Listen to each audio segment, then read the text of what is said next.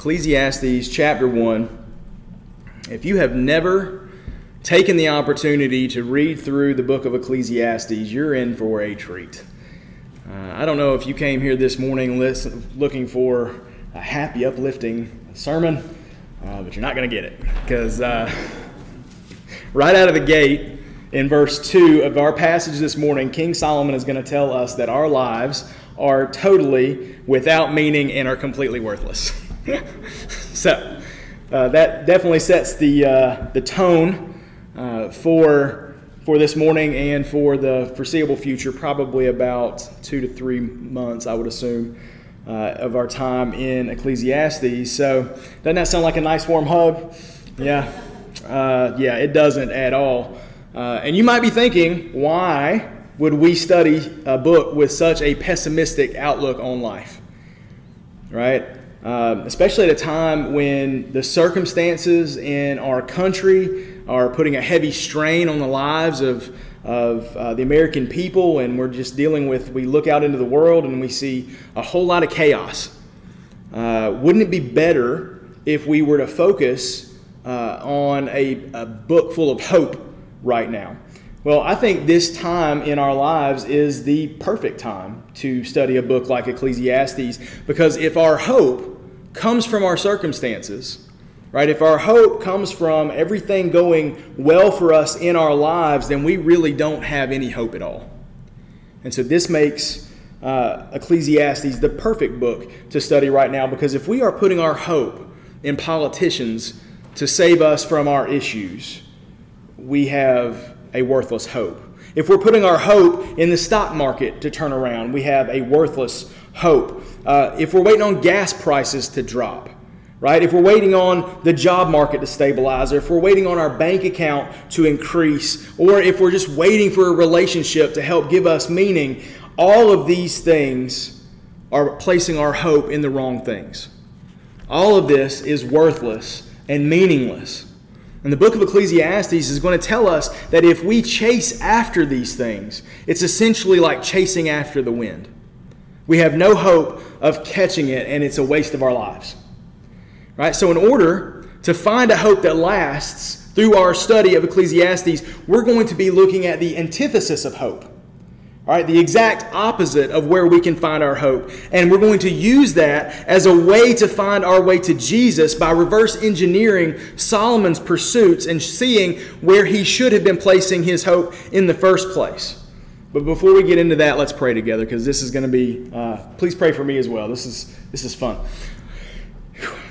Lord, we are coming before you grateful that you have hard words for us in the Scripture. Or that sometimes we need to be shaken out of our apathy. Sometimes we need to be shaken out of our comfort in order to see your beauty and your goodness and your provision for us. And we get a good glimpse of that in the book of Ecclesiastes. So as we open that this morning, I pray that you would be with us. You would open our eyes to see the truth. You would open our ears to hear the truth. And you would open our hearts to desire to pursue after you with all that we have. Lord, it's in your Son's precious name that I pray. Amen. Alrighty. So we're going to take this in chunks. All right, we're going to start off with verse 1, then we're going to hit verse 2, and then we're going to combine verse 2 and 3, and then we're going to combine 4 through 11. So we're going to start off slow, and it's going to speed up as we go along. Ecclesiastes 1, and we're not going all the way to 12, but 12 also tells us who we're being spoken to by in this book. Right? Ecclesiastes 1:1 says, "The words of the teacher, son of David, king in Jerusalem." All right, so this word teacher could also be put there as preacher as well. So that's the type of relationship that he is assuming with the people of Israel. And in verse 12, it says, "I, the teacher, have been king over Israel in Jerusalem," but he never says his name. So we have to use context clues to figure out who exactly wrote this book and who's speaking to us. In verse 1 and verse 12, he says he is the son of David, king over Israel in Jerusalem. And if you look through all the children of David who were assumed the throne, Solomon is the only candidate of David's children to be able to claim this title, as he was the only one of David's sons who ruled over a united Israel from Jerusalem. All right, so he's the only one. Everyone else, there was a divided kingdom, and some ruled from Judah, and some ruled from Jerusalem. Well, he's the only one that had a combined kingdom and was the only one to rule that kingdom from Jerusalem. Plus, if you look at some of the aspects of Solomon's life, we can see that some of the experiences that he had in his life match up with the stuff that he's talking about in the book of Ecclesiastes. So when David died, he handed the kingdom of Israel over to his son Solomon. And then God comes to Solomon in a dream and tells him that anything he asks for, he can have. I mean, imagine that. Imagine having, one free wish and you can get whatever you want. God presents this to Solomon, and Solomon, as he was coming into this experience as king, he was young, he was inexperienced, and so he asked God for wisdom in order to have the ability to rule the nation well and uphold justice. Now, how many of you would have asked for wisdom as opposed to all the money that you could possibly ever spend, right? All the comfort that you could possibly ever want. He had the wisdom already to ask for more wisdom, right? And God granted Solomon's request, and Solomon used this great wisdom to rule the kingdom, right? And we see much of this wisdom. He wrote a lot of it down, and we don't have it all. But we have a good bit of it. So we see a lot of it in the book of Proverbs. We see a lot of it in the Song of Solomon or the Song of Songs. Those two words, those mean the same thing. And also here in the book of Ecclesiastes. But the thing is, though, and what's very surprising if you think about it well, is that the wisest man in the ancient world, he wasn't completely without his faults. Right? He was still human. He was still prone to sin.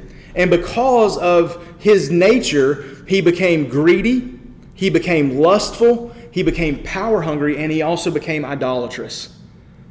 Right? He violated the kingly commands that we see in Deuteronomy 17, verses 14 to 20. These commands clearly state that a king over Israel is not to gather for himself large amounts of money, and nor is he supposed to acquire for himself a large number of wives. Right? And if you know anything about Solomon, you know that he was one of the wealthiest people to ever live. Right? Some people say that all the money in the world that we have right now wouldn't amount to the riches that Solomon had, or at least until we started printing money. Right? Before that, though, Solomon was probably the richest person to ever live. And if you look in 1 Kings 11, 1 to 8, we see that he had over 700 wives and over 300 concubines. Now, see, we're lacking in wisdom somewhere because, I don't know where you think it's a good idea to add that many women to your life and try to keep them all happy, but they were lacking somewhere. And one of the other issues that he had because of all these women is that many of them were from other nations, right? And because they were from other nations, they worshipped other gods. And so all of these foreign women would ask Solomon to present offerings to these gods that they worshipped. And so it began to pull his heart away from Yahweh to these false gods. Right? And it says throughout Ecclesiastes and through the stories in the Old Testament, it says that Solomon did not deny himself anything that he wanted. Right? And as a result, he completely ruined his kingdom. As a result, God told Solomon that following his death, his kingdom would be divided during his son's reign. And that's where we see the northern and the southern kingdom of Israel come about. One rules from Judah, the other rules from Jerusalem. Right? And tradition says that Ecclesiastes is an older version of Solomon who has contemplated his mistakes and he is sharing what he has learned in his old age. So he's taking in all this stuff. He made a lot of foolish mistakes in his youth, and tradition says that Ecclesiastes is his way of telling us, hey, look at what I have done. It was messed up. Don't go this way. Now, we have no way to verify that, but if you listen to the tone of the book, it does seem like there's a contrite heart that is coming back to give us all of this wisdom from his mistakes. And so Solomon appears to have gone through all that throughout the majority of his life, and he comes to the end of it and he realizes how futile it all was. Like not denying himself, pursuing after pleasure, pursuing after wealth, pursuing after prestige. At the end of the book, Solomon is going to warn his son not to follow in his footsteps. So when we get there in Ecclesiastes 12 to 14, Solomon will say this: "But beyond these, my son, be warned, there is no end to the making of many books, and such study wearies the body. When all has been heard, the conclusion of the matter is this: fear God and keep his commands, because this is for all humanity. For God will bring every act to judgment, including every hidden thing, whether good or evil." So the last thing that he talks to his son about is abstaining from all the stuff that he has pursued. What do you need in this life? You need to fear God. You need to keep his commands, because God is going to bring to judgment every single act that we ever go through in our whole lives. All the other stuff is absolutely worthless. And so it appears that at the end of living a predominantly hedonistic lifestyle for most of his life, Solomon finally concludes that the pursuit of riches, pursuit of women, prestige, all of this ends up being completely worthless. And so we find here that this will bring eternal value to our lives if we will remember this, and if we will remember that the only thing that transfers from this life to the next life is our fear of God and our willingness to obey his commands.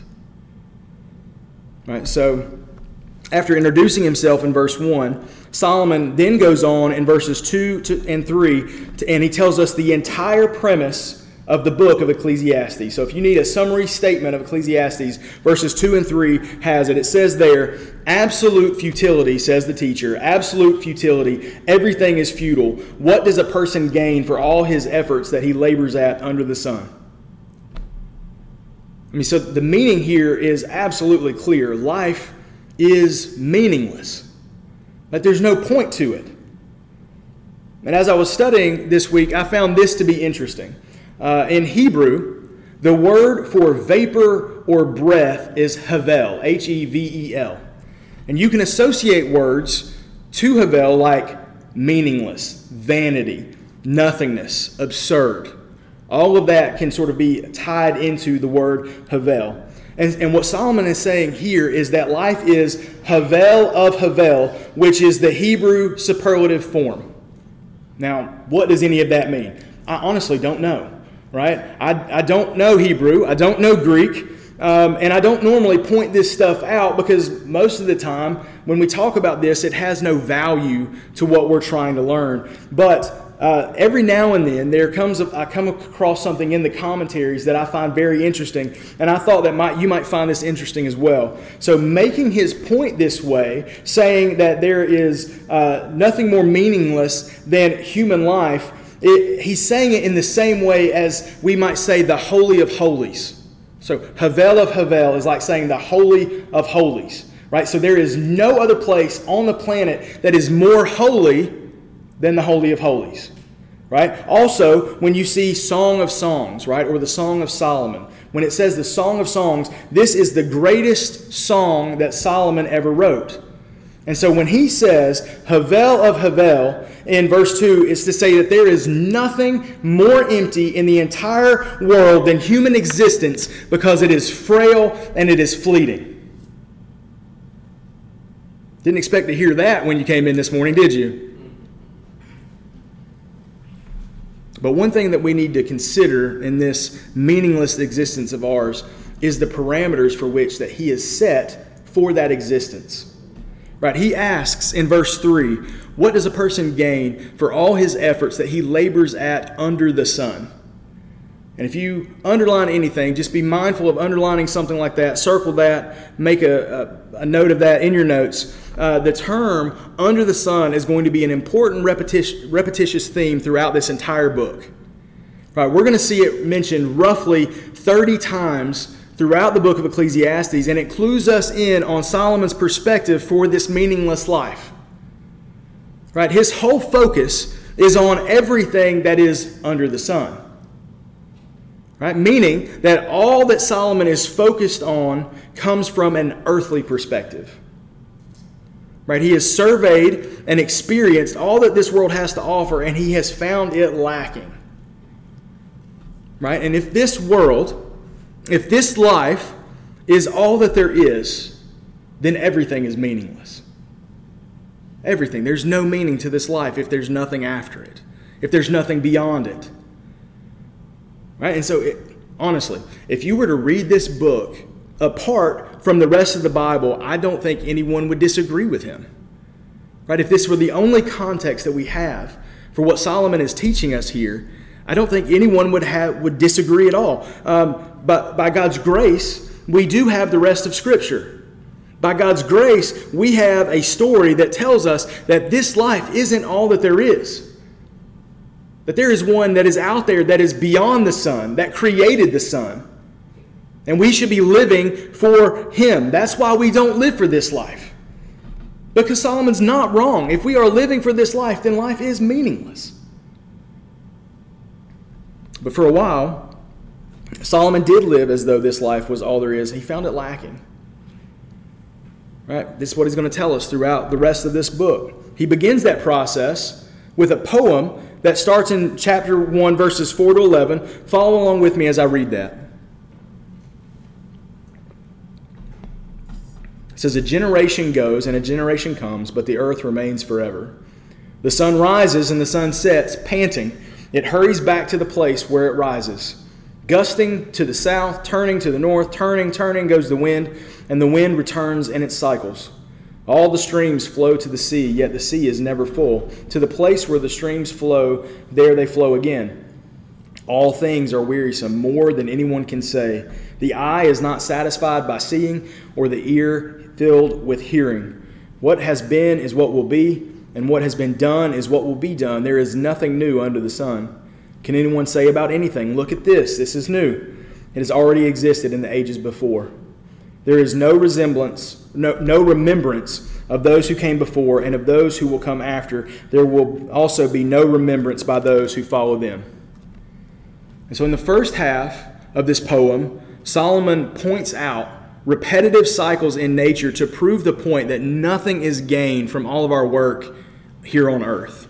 In verse 4, he points to the cycle of generations that occur one after another, and yet, for the most part, the earth remains unchanged.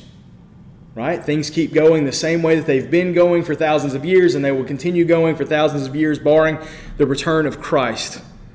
Generation after generation, things just keep going on and on and on. Right? In verse 5, Solomon compares the sun to this exhausted track runner who runs lap after lap, but always ends up right back where he started. There's no progress being made. Verse 6, the wind is pointed out to gust in circles. It goes north, then it goes south, then north, and then it turns, but it always returns back to where it began. And in verse 7, Solomon points to the streams that flow into the sea. The streams keep flowing because of the water cycle, but the sea is never filled. So the water keeps flowing, and then it goes back up into the sky, and then it rains, and then it comes back down, and it goes back up into the sky, and it rains, and it comes back down. So we constantly see this circular existence for nature. Nothing changes. And after these points, Solomon moves on to human elements to point out how meaningless life is. In verse 8, he says, "The eye is not satisfied by seeing, the ear is not filled with hearing." So think about, no matter how much we consume, it's never enough. Right? No matter how much we bring into our life, there's always this sense of discontentment that never settles us down. Right? If we just constantly saw our bank account going up and up and up and up, right? Norman Rockefeller once said, "How much is enough?" And he said, "Just a little bit more. Just a little bit more."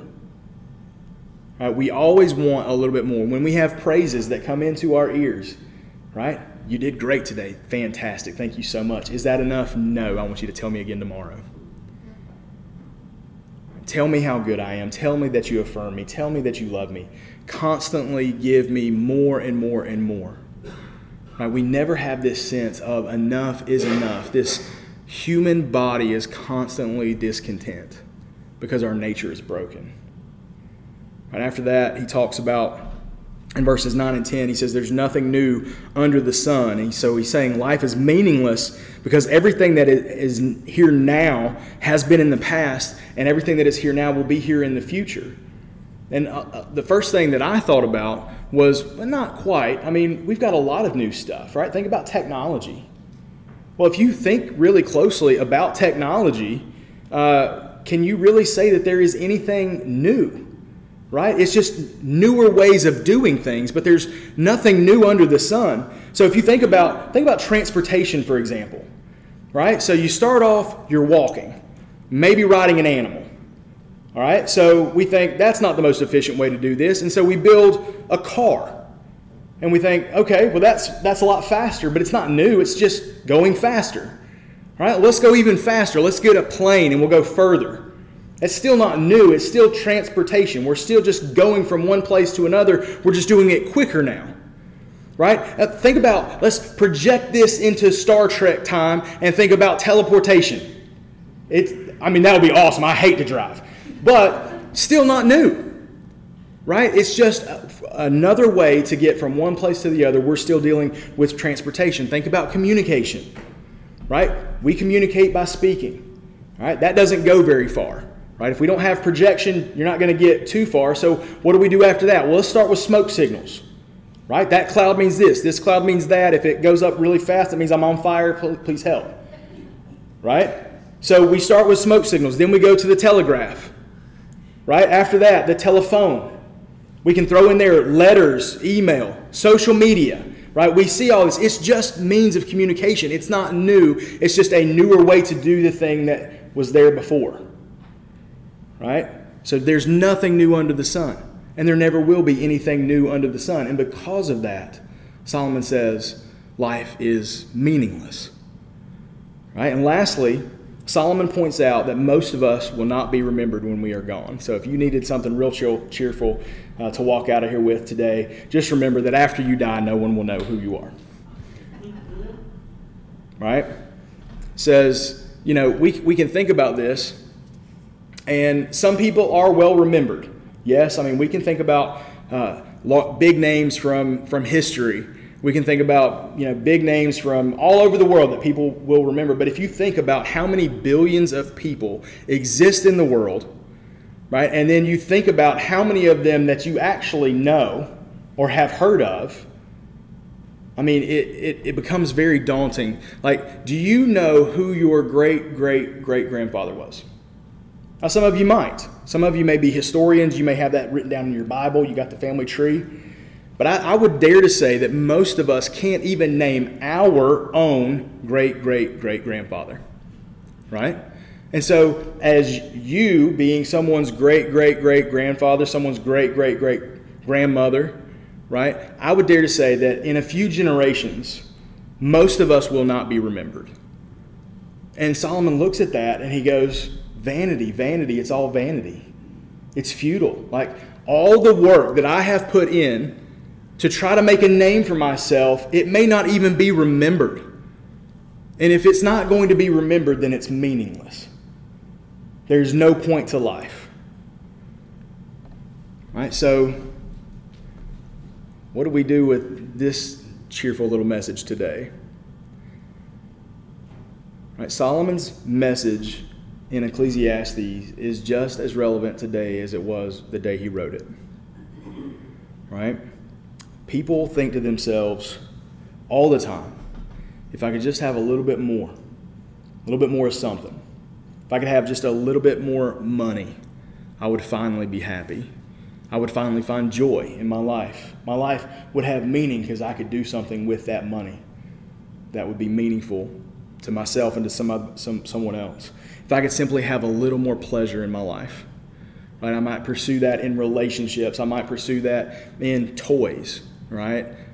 Somebody has once said, whoever dies with the most toys wins, right? The most cars, the most boats, most houses, most four-wheelers, right? Most game systems. Whatever your thing is, if you can just have a little bit more of that, that next thing would finally give you a little bit of peace, a little bit of joy. And for a little while, it does, right? Like, everybody loves getting the new thing, right? The new phone, the new car, for a little while, until, you start realizing what those car payments are going to be. You start realizing that, I just dropped my phone in the toilet. Right? Things start degrading almost immediately after we get them. The new wears off, and then we're simply looking for the next thing. Right? What about more success?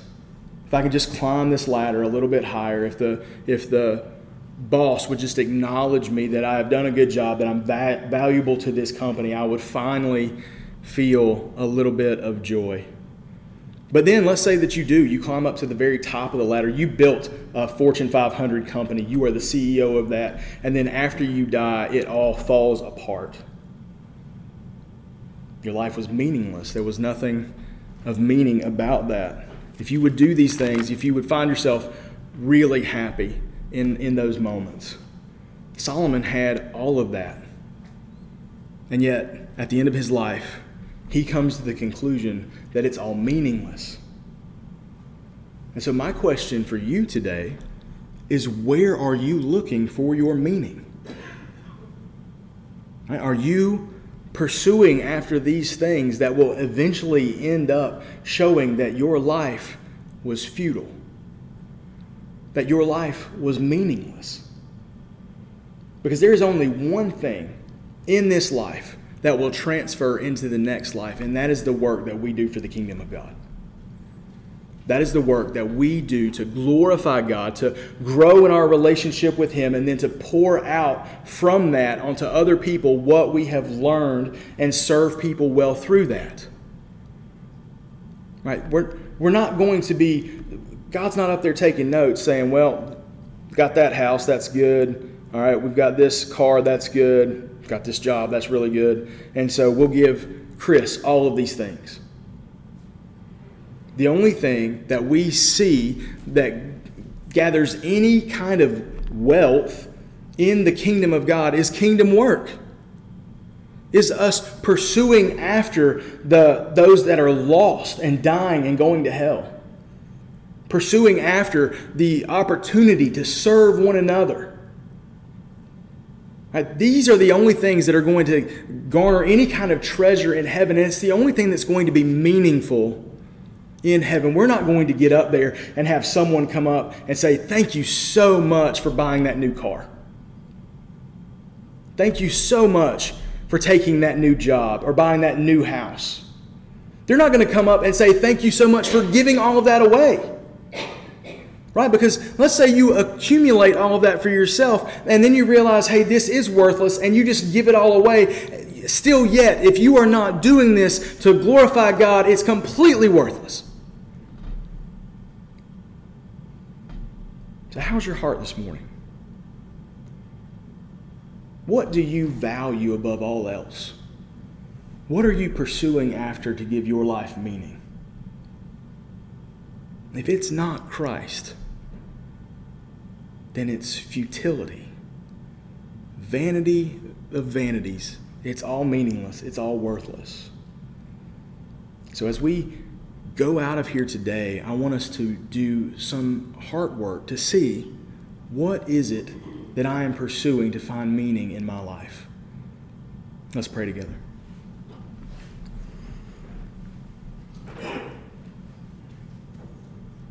Father, it is a blessing for you to weigh heavily on us from time to time so that we understand what we need to be focusing on in our life.